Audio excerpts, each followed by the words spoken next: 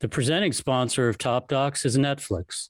Recently, we've had a chance to speak with the directors of several of Netflix's Emmy-nominated documentaries.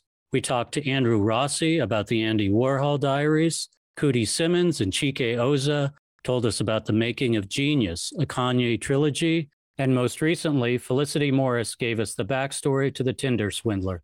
Check out these conversations in our feed and watch these documentaries, now available on Netflix.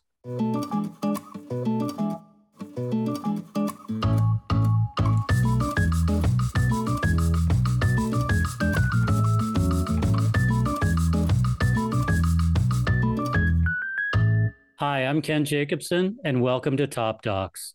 Today, we're talking to Joe Lewis, executive producer of 100 Foot Wave, a 6-part HBO series that has been nominated for a 2022 Emmy for Outstanding Documentary or Nonfiction Series. Joe Lewis is the Emmy, Golden Globe, Peabody, and Tony-winning CEO of Amplify Pictures, an independent television studio. In addition to 100 Foot Wave, Joe has produced series including Fleabag, Transparent, and Too Old to Die Young. He also co-produced A Strange Loop, winner of the Pulitzer Prize in Drama and the Tony Award for Best Musical. Prior to starting Amplify, Joe oversaw comedy, drama, casting, and mixed reality at Amazon Studios. The series is directed by Chris Smith, who directed the amazing documentary American Movie, along with many other really interesting and very well-made documentaries. I really enjoyed talking to Joe, though, because he brought the perspective of a producer, in his case, an executive producer, to this conversation. And in fact, it's Joe's personal connection through, get this, his wife's second cousin to a couple of the primary people in the film, Nicole and her brother CJ, that made this film take place. Nicole is the wife of the surfer Garrett McNamara, and CJ is her brother and is also a big wave surfer. I have always been fascinated by the world of big wave surfing. It's endlessly engaging to watch film footage of these incredible surfers who, seemingly against all odds, are able to ride these unbelievably giant waves. But talking to Joe, what was interesting is to find out that Garrett McNamara and his wife, Nicole, said, we have one condition when we start out, which is we don't want to make a surf movie. So they understood, as of course did the film team, that the richness and the vitality of the series, while infused with plenty of great surfing footage, was going to come from the characters and the character development and the story developing over time. All of those things happened. I was also really surprised to hear that this started out as a feature, then became this 6-part series, and actually is going to have a second season, which they're working on now. Lots of nuggets from Joe. He also brings a perspective to making independent television that I found fascinating. So I'm a big fan of the series. Can't wait for the second season. As usual, if you like this interview, please follow us and subscribe wherever you listen to podcasts and tell a friend. Also, please follow us on Twitter @TopDocsPod. And now, my conversation with Joe Lewis, executive producer of 100 Foot Wave.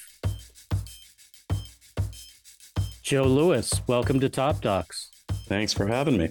Excited to be here. Why do you make documentaries? I love documentaries and I make documentaries, but I don't just make documentaries. I've worked a ton in scripted television, on Broadway, even in some short form stuff, in audio. I earlier even tried to work in fine arts and visual arts and land art and some other crazy things. I just love making things. When the surfers in 100 Foot Wave talking about being in the barrel and time slowing down and being able to focus, for me, that's the process of making things.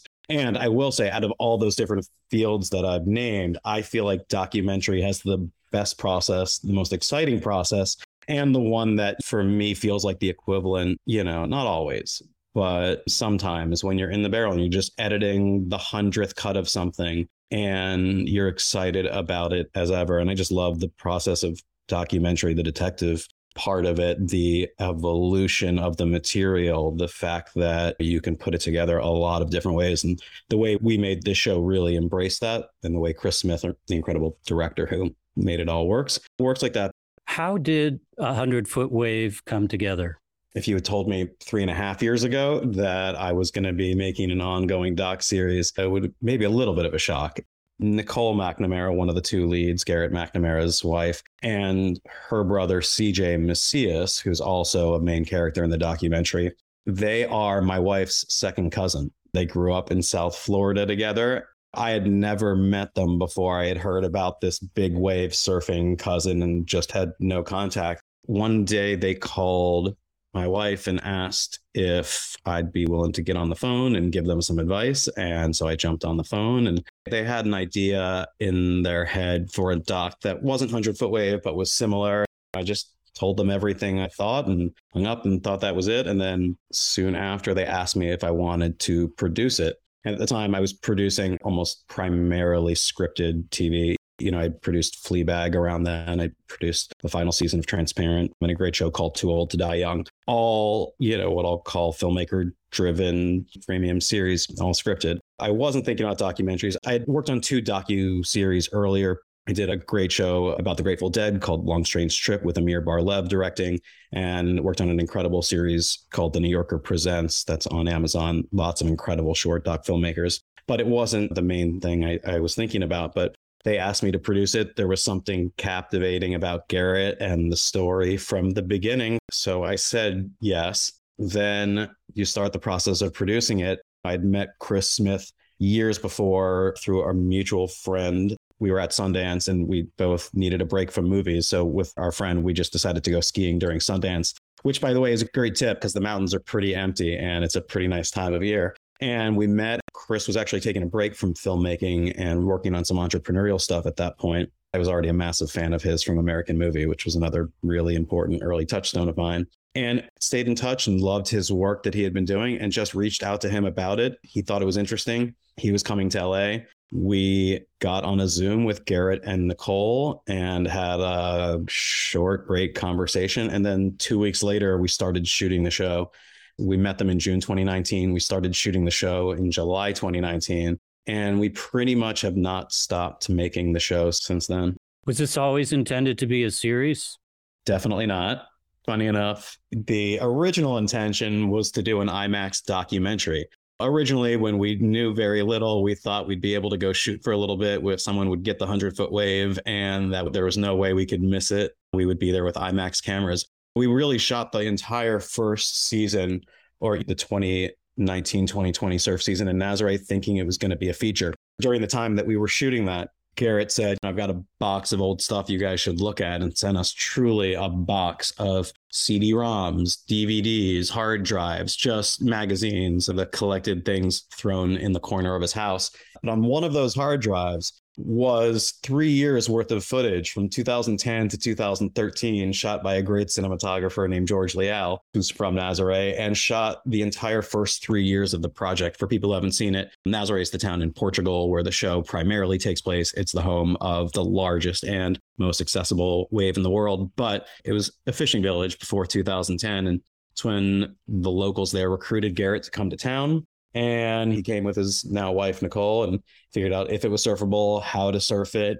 They had shot that entire first 3-year period. So we thought we were making a show that took place in the present. And then we unearthed this incredible, the documentary gods give you a thumbs up sometimes. And that was one of those. So we had a season and we had a ton of archive, and the season wrapped and we put it all together. And at that point, it was still going to be a feature. We had a 5.5-hour first cut because the story just started sprawling from there. I should say it was originally going to be a movie about Garrett and Cotty, who's another one of our leads, and CJ coming back from these injuries and looking for giant waves. And it morphed as we really got into their goals and the process of what they do. And so we had a 5.5-hour first cut. And usually when you have that, there's a lot of stuff that you're just waiting to get through that you can cut. And watching it, Chris and I both felt just there wasn't a lot there to cut out. So Chris had the brilliant idea, why don't we just put end titles and main titles on the assemble every 45 minutes or so and see what it looked like as a series. He was just coming out of Tiger King, which he produced. And so we did that and it worked incredibly. That's probably 3/4 of the structure of the show now came from putting that original assemble into different episodes. Compliment to Chris too. It was just a willingness to try something that sounded crazy at the time. Now it seems like that's what it should always have been. And is that what was pitched? We didn't pitch this in a normal way. So this show was made in a pretty atypical way for series in Hollywood, in that we made it like an independent film. We made 6 episodes on our own. We got to the point of rough cut. And then we didn't so much as pitch it, is we just shared some of the show with all the major distributors. We were fortunate that people were excited about it. We met with Lisa and Nancy and Bentley at HBO. And from the beginning, they were super clear that how they felt about it. They were clearly great creatively. We all look up to them and HBO docs before, and they became our partner. But we didn't pitch it in a traditional way. We made the show and then showed it to people. And it's a real fundamental difference. And I'm really proud of the fact that it proved out this model for independent television that I'm super interested in. There's a really interesting future for entertainment where there's a model to make TV shows without starting at the traditional place. And what would be the traditional place? How TV shows are made, that someone comes up with an idea and then they find a television network who has money and they tell them that idea, and that television network has heard thousands or tens of thousands ideas, and you hope that they're going to say yours, and how good yours is, and you just hope they see that in you. That's the normal way of doing it. This way, it starts in the same place. You're sure your idea is great, and you just go make it and go prove it to them. Docs lend themselves to it more than scripted just because they tend to cost less. As a creator, as a filmmaker, you're always looking for a different path to yes. The fewer paths to yes there are, the more constraints there are in art, and probably the more limitations that are imposed on it. The show helped find a different path to yes. And there's a million things where that helps in the making of it, where you're not rushed and you have time and freedom to do what you think is best. As much as anything, I'm most proud of that we figured out a different way to make TV with this show. I could be wrong, but for me, I think that sense really does come through in that it does feel like an auteur-driven series. I hope that's true. I always want to throw in, I don't think auteur series has to, I think things can be wildly commercial and globally appealing. And that's as important to me and Chris as anything else. And it goes back to Garrett and Nicole. When I first met them, the only thing they said is, we just don't want to make a surf film. I think our goal from the beginning was make something that is filmmaker driven. It's everything I want to make is driven by some great genius. But that is really for everyone and for everyone around the world. So that's a really interesting point that they made from the get-go, which is we don't want to make a surf film. What did they mean by that? I think they just didn't want to make something that was primarily intended for the world of surfers. There's a lot of surf films.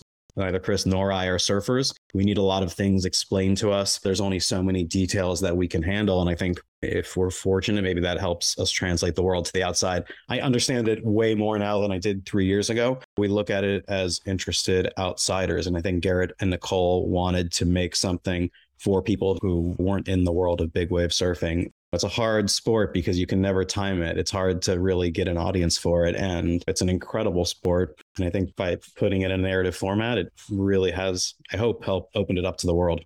I love a great surfing doc. And by surfing doc, I mean a documentary that isn't just about surfing, a more general interest film that talks about other things and is about really something other than surfing, even though surfing is at the heart of it. And I would put 100 Foot Wave in the category of the great ones now. Nice. That means a lot. It's really about what's left when you take away the surfing. And that's the thing that I was attracted to. And I'll guess Chris was too. For similar reasons, I also love an incredibly well-made documentary about elite climbers, and skateboarders is another category. Those things trigger your own central nervous system and the relief of getting through it.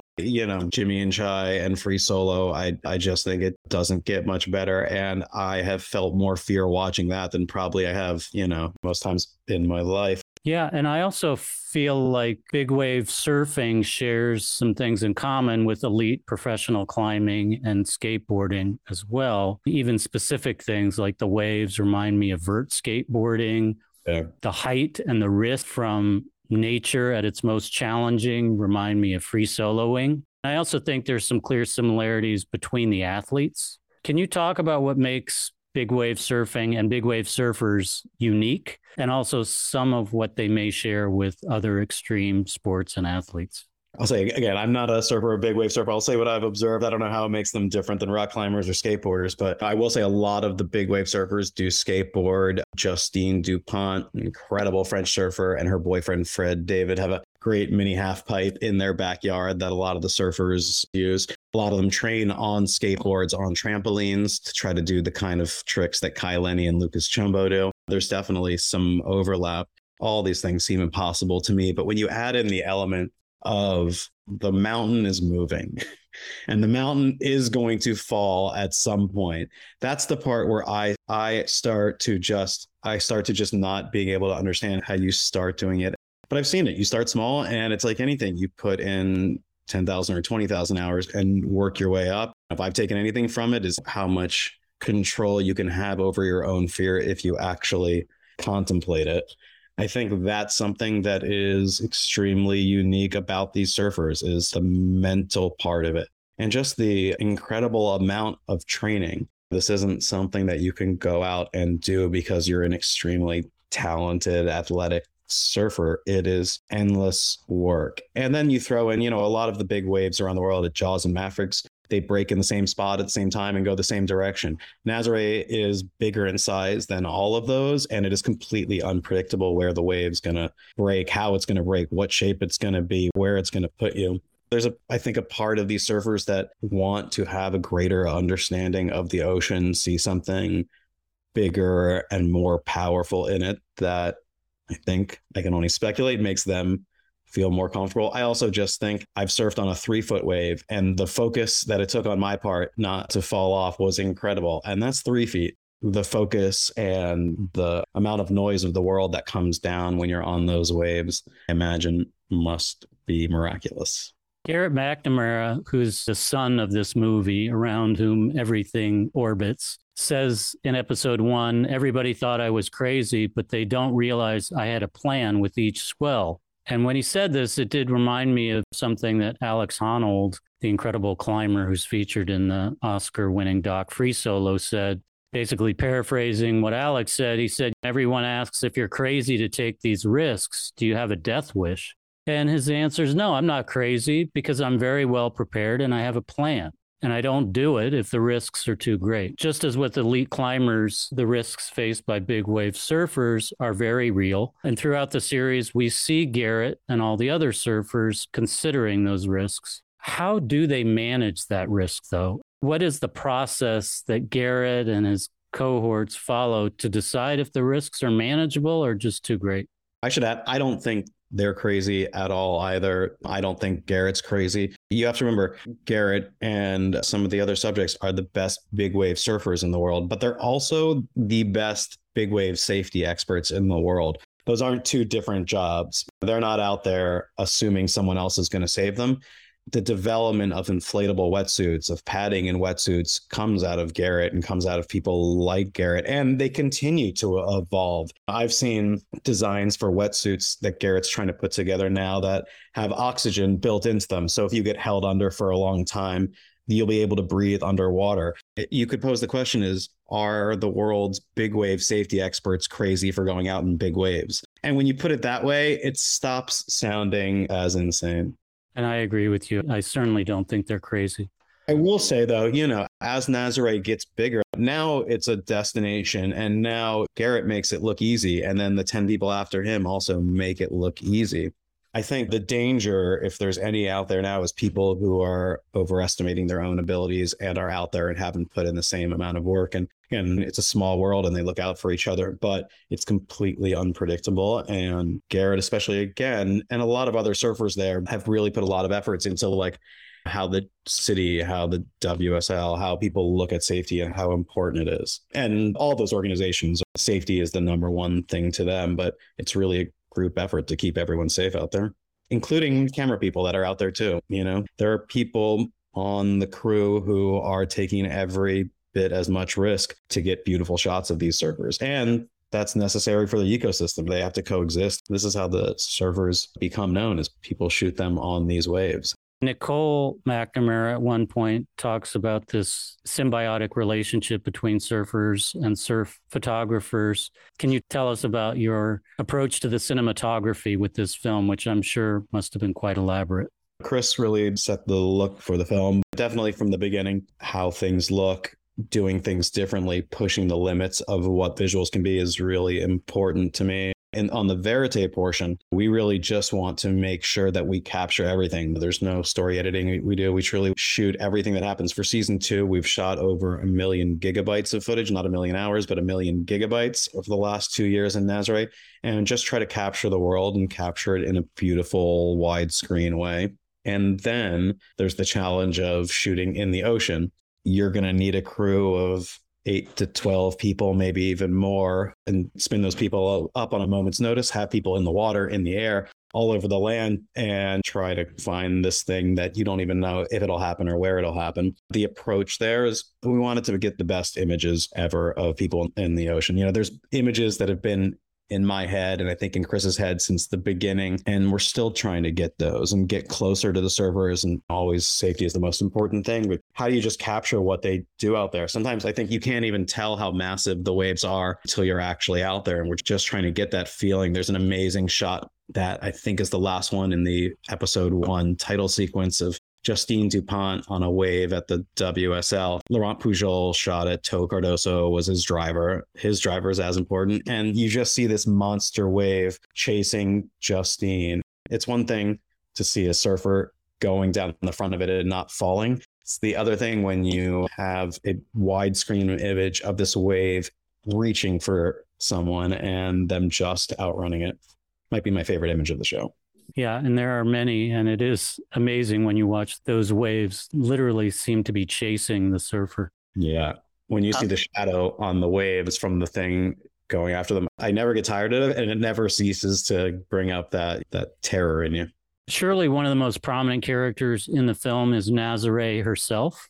The town, the people, the waves, and now the big wave surf community that comes there every season. You've been to Nazare. You were there for the shoots. Can you talk about what makes it special? It's an amazing place. There are some places around the world that, for reasons I can't even attempt to guess at, but the people who live there, the geography, the climate, amazing things tend to happen. I made a TV show in Marfa, Texas once that was a wild show. And I think Marfa attracts creative types, and those creative types bounce off each other and create new things. And I think Nazare has that in spades. It's hard to imagine it's in the series, but I think Almeni calls it, an arena built for surfing. There are amazing waves in the world. There's a place called Cortez Bank that's much closer to me right now in Los Angeles than Nazare is. But Cortez Bank is 90 miles off the coast of Southern California.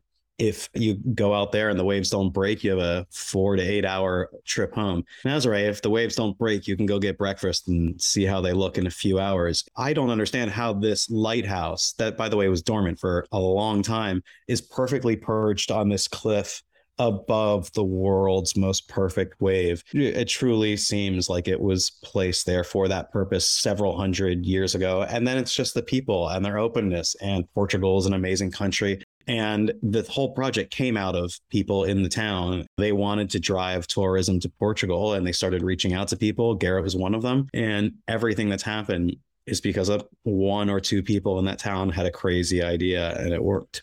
Given how perfect Nazare is, it's still a bit of a mystery to me why it went so long in the shadows, as it were, and escaped being one of the key big wave surf sites. I don't understand it totally either, except the world's a big place and you can't find everything. And the surfers are all convinced that there's probably a bigger wave out there that no one's come on to yet. People did surf there. There's the giant big wave part of Nazare, which is North Beach. And then there's Nazare Beach. North Beach is north of the lighthouse. Nazare Beach is south. You can go look at, I think it's in the Endless Summer. They stop by Nazare and surf on some smaller waves there. And apologies if I'm getting the film wrong. And then there are people, Ross Clark Jones, a big wave surfer, our cinematographer I mentioned, Laurent Pujol, when he was surfing back in 2005, I think, and it's in the series, came out to look at the waves. And people knew they were there at the time. They just didn't think they had powerful enough jet skis. They just didn't feel like they were ready to go out there. And I think it was technology being at the right spot and the right person. It was technology like inflatable wetsuits and jet skis, and then the right person who randomly bounced into that technology and was invited to the right place at the right time to utilize that. And it's just this perfect storm of things that took hundreds of years to happen. Those waves have been happening there for thousands of years. And we just happened to be lucky that in 2010, that was the year someone conquered them. And why was Garrett McNamara the guy? What is it about Garrett that made him the person to move this forward and make it happen?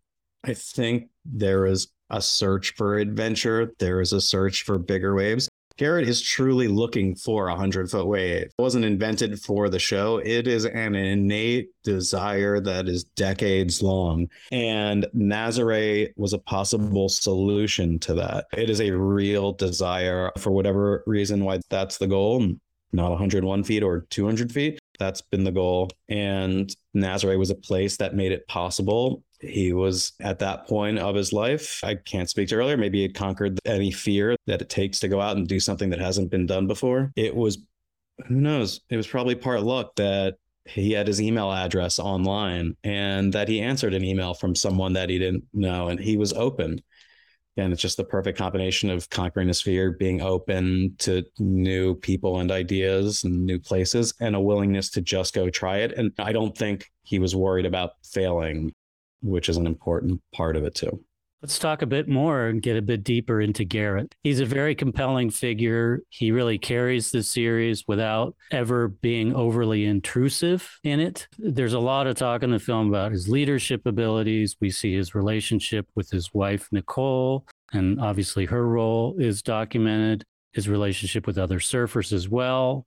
His passion and vision for the sport are clear. There's so much more to him, though. There's his frequent hugs and occasional goofy facial expressions, which, bring kind of a deeper emotional quality to him.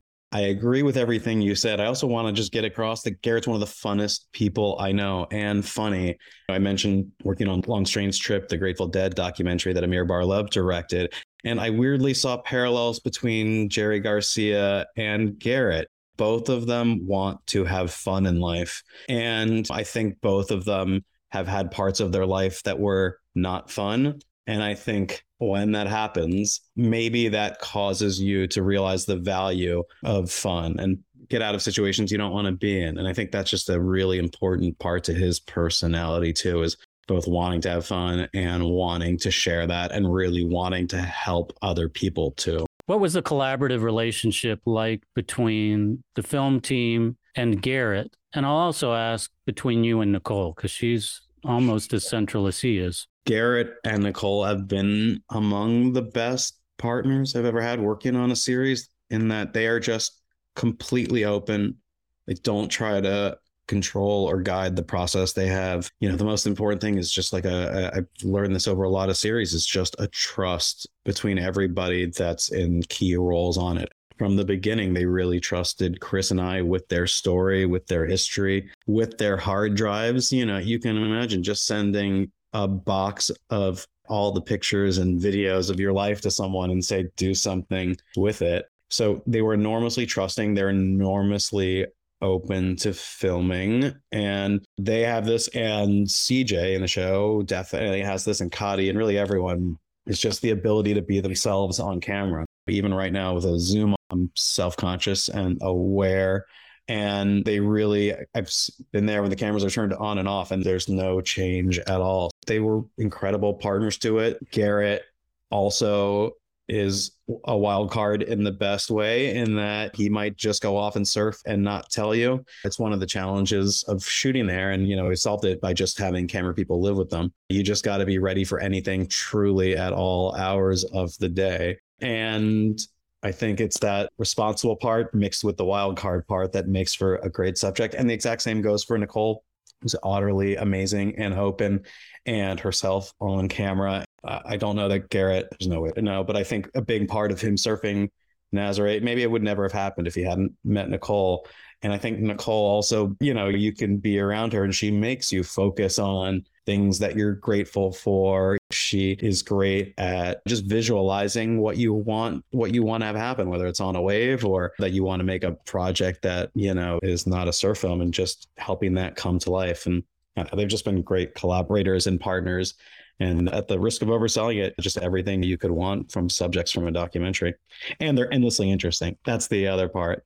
They're also great storytellers because you mentioned, coming across this trove of footage from 2010 to 2013 that George Leal had shot, but you've got to make up a lot of ground in storytelling between not actually going all the way back to 2010 to carry it to when you start shooting in 2019, and they help fill in those gaps. It's something a lot of surfers have in common. It's like telling the proverbial story about the big fish that you caught. I think part of surfing is communicating what you've done. A lot of times it's done in pictures and video, but just being able to describe it and talk about it and tell it to other people is part of the job too. Counterintuitively, for a sport where you're by yourself in the middle of the ocean, it helps probably not to be introverted to be a big wave surfer. Your point there about being good storytellers takes me to another question. There's a great sequence that comes, I think, at the beginning of episode 4. Rodrigo Kosha, his poetry, I'll just call it what it is, that starts that episode. It's beautiful. So lyrical and beautiful and natural. Chris, the director, and all of you did a marvelous job of capturing the poetry of big wave surfing itself, but also literal spoken poetry of these surfers. Can you talk a bit more about the articulate way that the surfers have of speaking about the ocean and their relationship to it?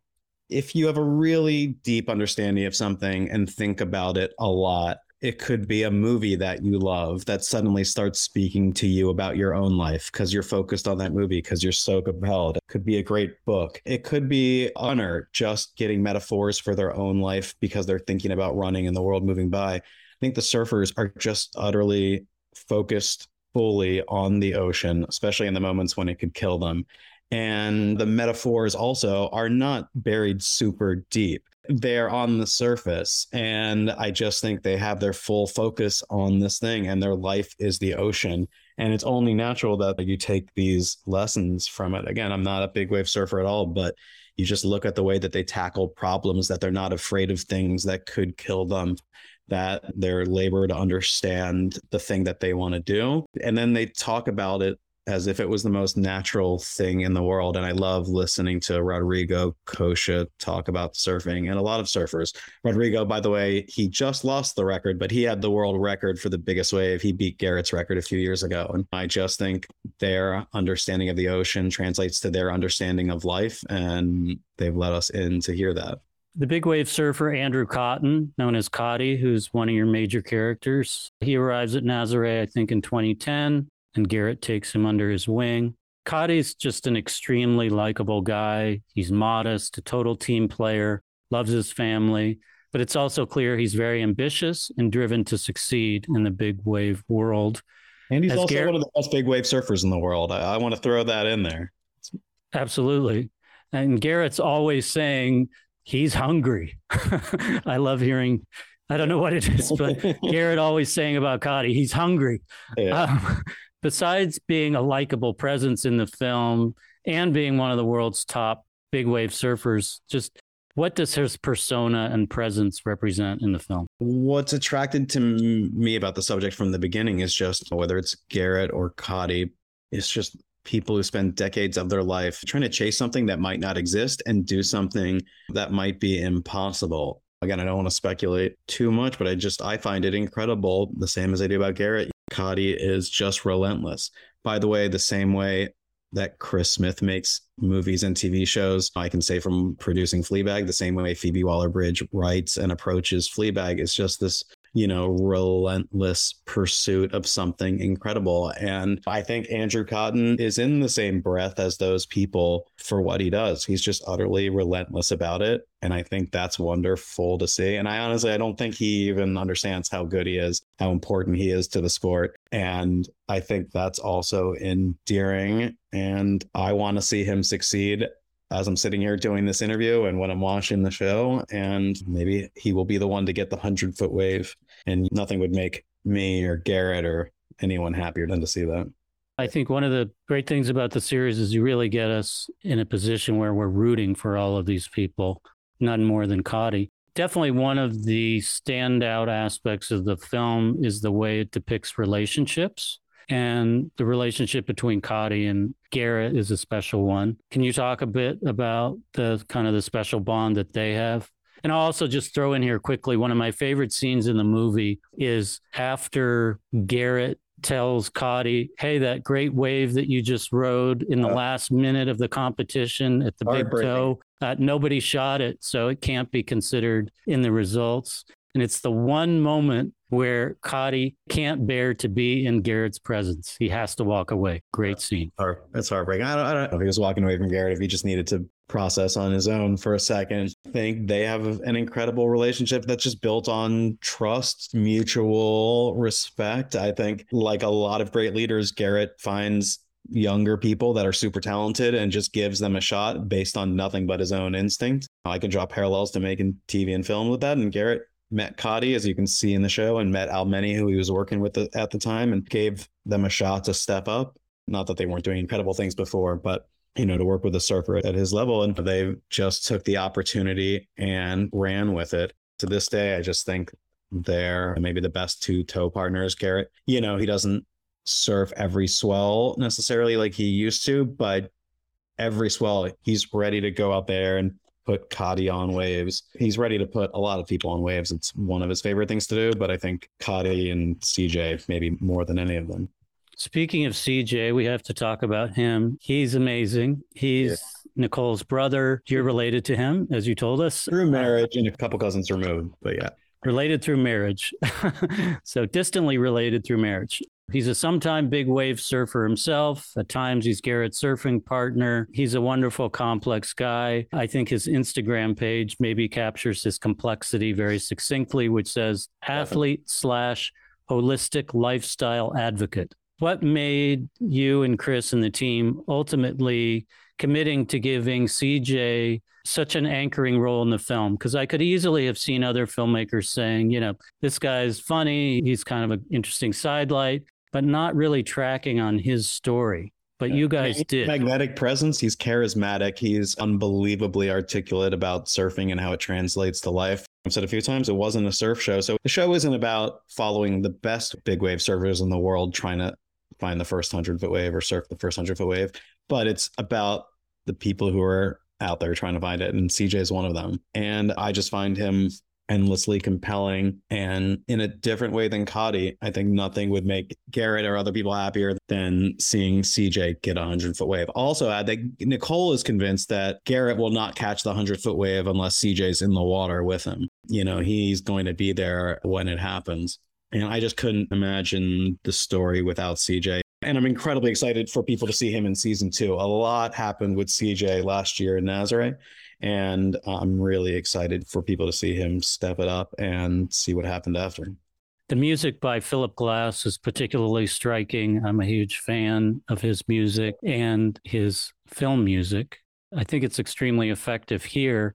How did you come to this decision to want to have Philip Glass music in your film, and how did you approach him? Like I mentioned earlier, in June 2019, Chris and I Zoomed with Garrett and Nicole. In July 2019, we started shooting the show. And in probably August 2019, Chris one day said, I got it. Philip Glass has to do the music for this. I don't know where the thought came from him. We had barely scratched the surface of what we had shot, and we hadn't started anything together. But speaking of an auteur, speaking of a vision, there was never another option.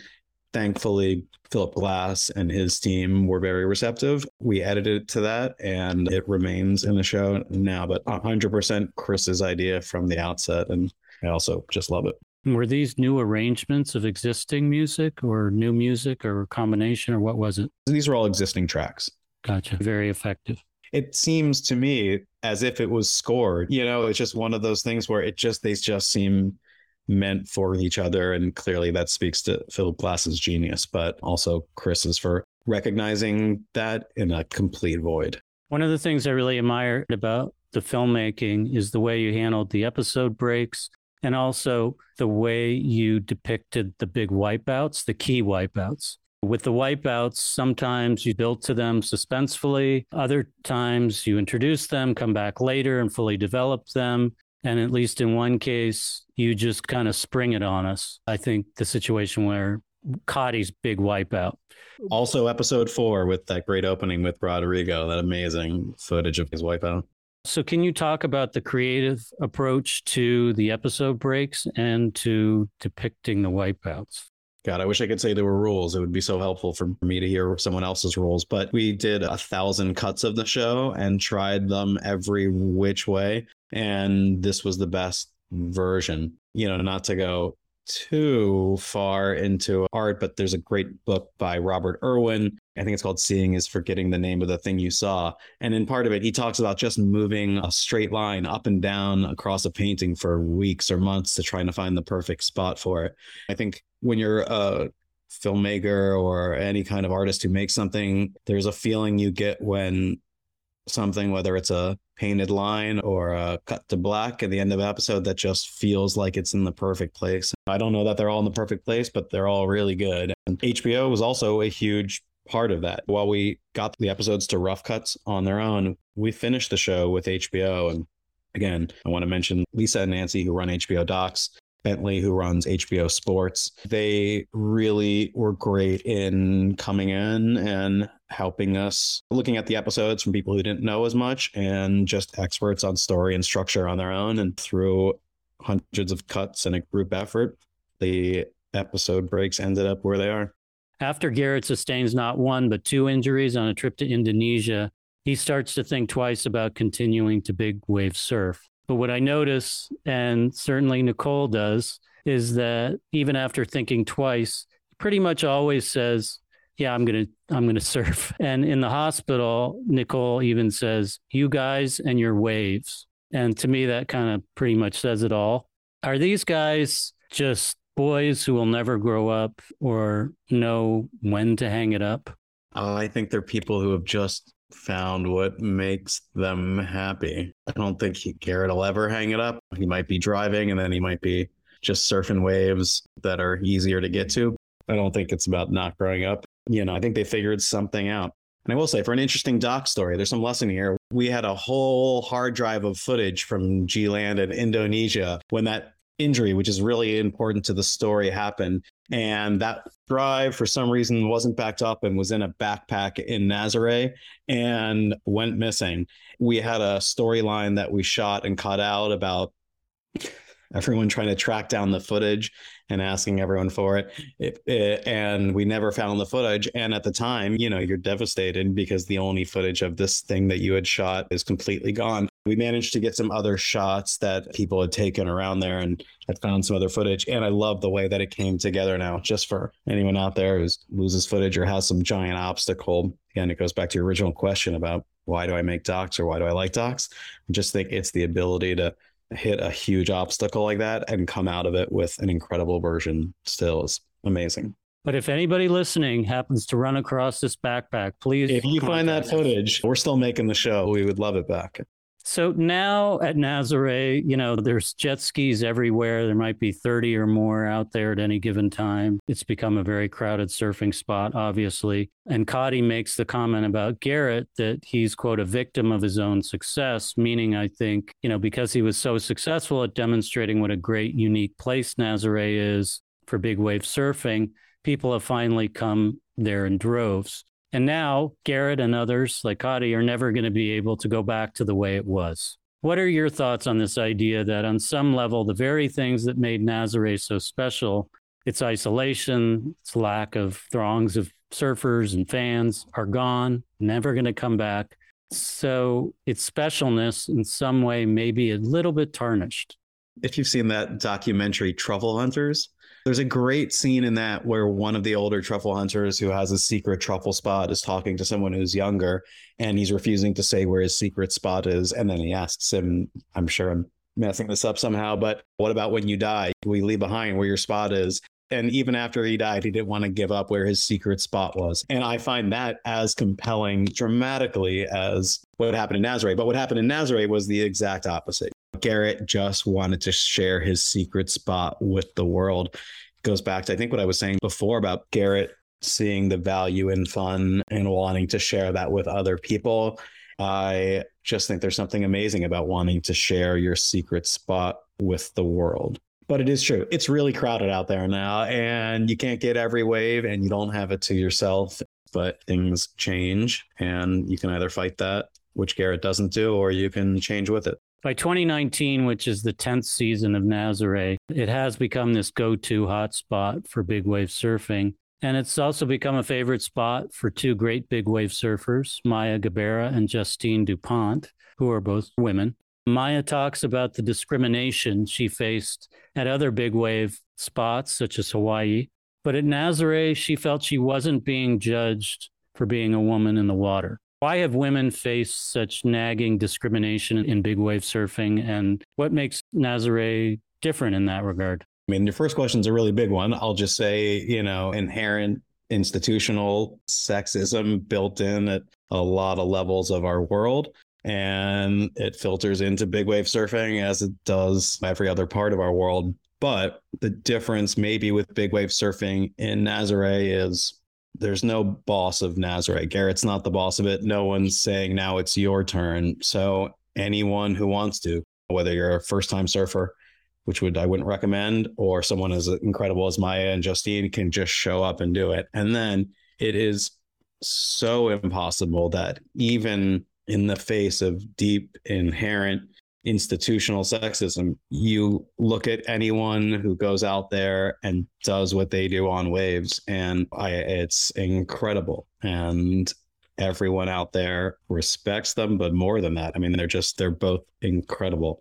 The fact is, when you're watching from the cliff, it's really even hard to tell who it is out there. Once you start to know maybe what they're wearing or how their stance is, you can tell, but you cannot tell at all who's on the wave. But you can see how they're getting down it, how they're performing on it. And Maya and Justine are as good or better than everyone out there. Yeah, I particularly love watching Justine surf. Your footage of her is extremely beautiful. She is incredible. They're all incredible, but I'm just in awe of her work and dedication and just how much she improves and works on that. Honestly, also just like how nice and amazing her and Fred and everyone on their team is, just very welcoming and open to us. Garrett says at the end of the film, life is the 100-foot wave. How can we, meaning myself and probably 99.99% of the audience, as non-big wave surfers, relate to the quest for the 100-foot wave? Just don't think Garrett worries if his goal is achievable, but he has found something that makes him happy and something that makes him keep going forward. And that's helped him get past a lot of pain. You can see in the show, I don't need to go into it now, but his childhood was crazy. And I think we all have our own obstacles and trauma. What he's trying to say at the end is if we can all just take care of the team around us, find something we want to do, find people that you trust, have a great family if that's what you want, and just try to do something. That's a way to be happy. Funny enough, when we first started talking about this project to people, they would always ask us, what if he doesn't get the 100-foot wave? Or what's the movie if there's no 100-foot wave? And now it just seems like the most ridiculous question in the world, because the show is not about the act of surfing the 100-foot wave. Hopefully one day that will be featured in the show, but it's about the act of trying to do it. And to me, that's the lesson I've taken from it. It's like, isn't it? I haven't seen it in a long time, but Jiro Dreams of Sushi, where he's been making the same 7 cuts his whole life and hasn't gotten them right yet. I don't know, Jiro, but my guess is the day he gets it right will probably not be his best day. If anything, it might be the opposite. I just think Garrett's quest will never end. And if he surfs a 100-foot wave, which he could do, I don't think it will be so simple as a 110-foot wave. He'll have some other goal. Might be discovering the next one, even though he's already trying to do that now. So I was going to ask you for an update on Garrett, Nicole, Kadi, and CJ, but hearing that a second season is on the way, I guess my question is there any preview you can give us? And when can we expect to see it? Not sure when it'll air. It won't be an incredibly long time, and it won't be soon. Like I said, we shot over 1 million gigabytes of footage, and we're just finishing putting it together now. The second season is going to cover the last 2 years in Nazare. And now the show is going to follow a lot more characters. Garrett and Nicole are still a big part and at the center of it. But we're following a lot of characters that you met in season 1 and a lot of new characters out there. They're all incredible, but in their own way. And Garrett and CJ and Kadi are all back out there trying to find a 100-foot wave along with a lot of their competition. What's up next for you? I have a lot of projects across a bunch of fields going on. I was a co-producer on an incredible show that's on Broadway right now called A Strange Loop. I'll give that a push for your listeners that are going to be in New York. We've got a bunch of scripted projects in development. We've got one we're shooting next year in Italy. We've just wrapped another doc series from the incredible filmmaker Smriti Moonthara. I don't want to say too much about it yet, but we just wrapped 6 episodes and it's incredible. And so we're working on that in post, and we're working on 100 Foot Wave season 2. Wow, that is a lot. You also, I would say, as a team, managed to surf the 100-foot wave yourself. The series is remarkable. Can't wait to see season 2. I want to congratulate you also on your other work, your multivaried career, and just wish you the best of luck in the Emmys. Thank you so much for being with us today. Appreciate it. Thanks for watching. Thanks for having me.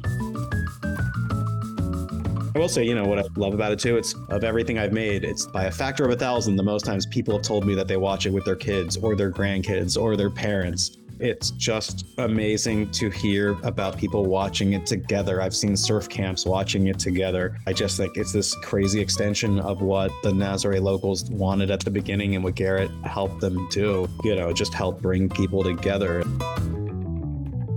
Do you have a recommendation for a documentary hidden gem? I'll give 2 answers, a long one and a short one. So if people have different amounts of time, this will be good. Sub 11 Seconds from the filmmaker Baffick about Sha'Carri Richardson. Incredible short film, incredible filmmaker. And then a doc called Vernon, Florida, which is a Errol Morris doc from 1980 or 81, which was really the one that shifted the way I saw documentaries. And I feel like it is an Errol Morris movie people don't talk about enough.